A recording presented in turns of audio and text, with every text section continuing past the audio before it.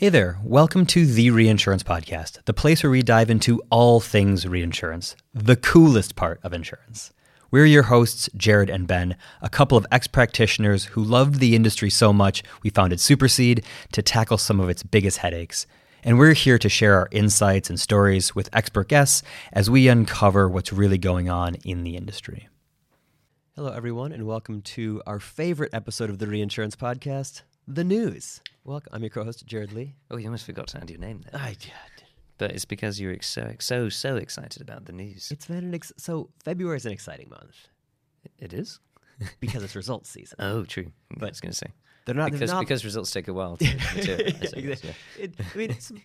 We could be worse, as we have industry standards. So results are starting to come in broadly looking very good for the industry. We're not going to spend a ton of time on results today, but on the whole, most people seem like they've had a good sort of 2023. Yeah, and I think as expected, right? We had a big shift. The renewal season prior to this one, largely things stayed kind of firm, a little bit more hardening, as we went into this set of renewals as well. So in the absence of any single major cat loss and just lots of smaller ones that sort of piled up, it was still a big loss year, but it felt like the industry had adjusted enough to be able to confidently report. It could withstand. Some really strong earnings. So across the board, we'll keep watching those as they continue to emerge. But largely, lots of net income rose by articles appearing all over the press. So well done, reinsurance folks. Yeah, congratulations. We won't give you the credit all to the Reinsurance Podcast, but I mean, if you're listening to this, you've done great work. All right. That's what they needed. We're here for your daily dose of encouragement here on the Reinsurance Podcast. We'll dive into other news stories covering across over the month. The UAE is getting a sort of massive signs of growth, especially in the motor sector. This is a traditionally super tricky sector for them to have profitability in. Big losses in 2022, but Fitch is sort of showing that there's some turnaround there. We've covered this market before around the opportunity for emerging market growth. Motor's always been a big opportunity globally, hasn't it? As like it's a sector that drives insurance in a number of geographies.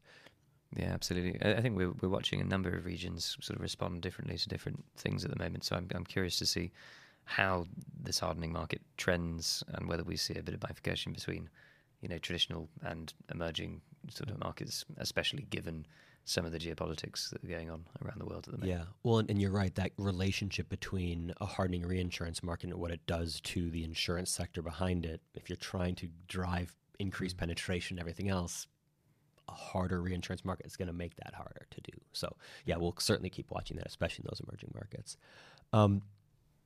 There's been some, we'll move into technology a little bit here. Accord has now established their Global Advisory Council to drive industry-wide collaboration.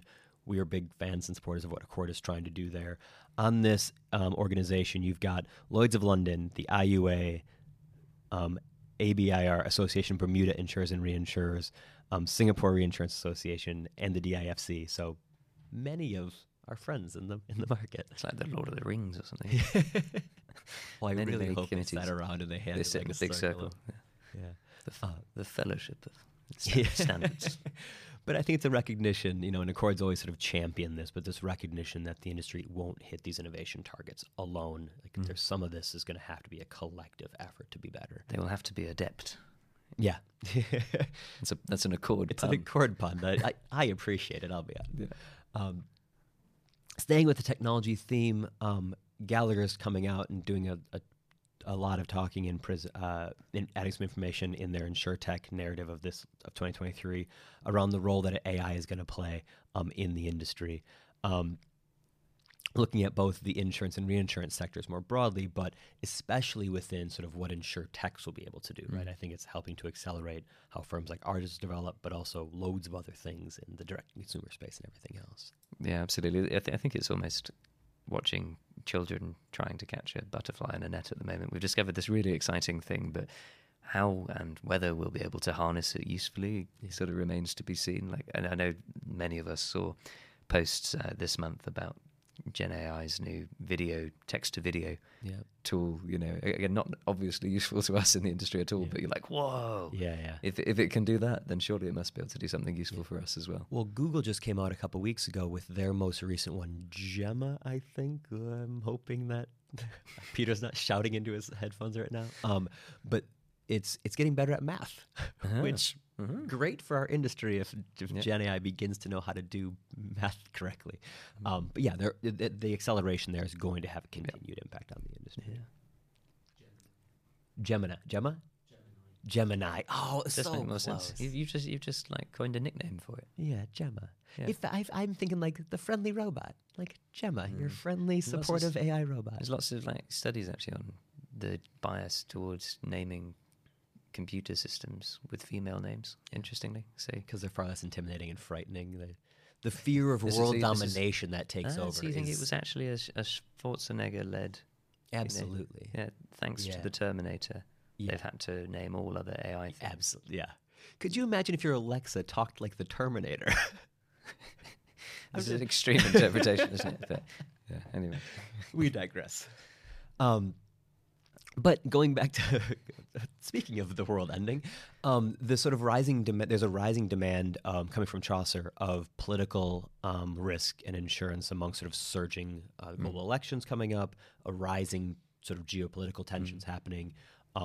Chaucer's sort of the one talking about it the most, but like this is obviously something that is increasing quite a lot in the market at the Yeah, I moment. mean, you quite literally got people abandoning ships at the moment in the sea where they're being shot by drones and underwater drones and all sorts. And the US and the Brits are trying to intervene to stop the shipping being interrupted, but it's not a fully effective mitigation at the moment. So I think sort of inevitably we're going to see a lot more demand for insurance there and probably quite higher prices.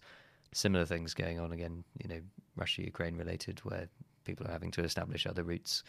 We've got recent, scars from certain canals being blocked by large vessels as well. So, that whole market, I think, is very sensitive to potential geopolitical tensions, especially, as you say, at a time when elections are taking place all over the world. Yeah, when we saw a shift in sort of the war and terrorism policies at the end, at sort of 1-1, but like this is sort of this continued knock-on of like, in this world of instability, what is happening?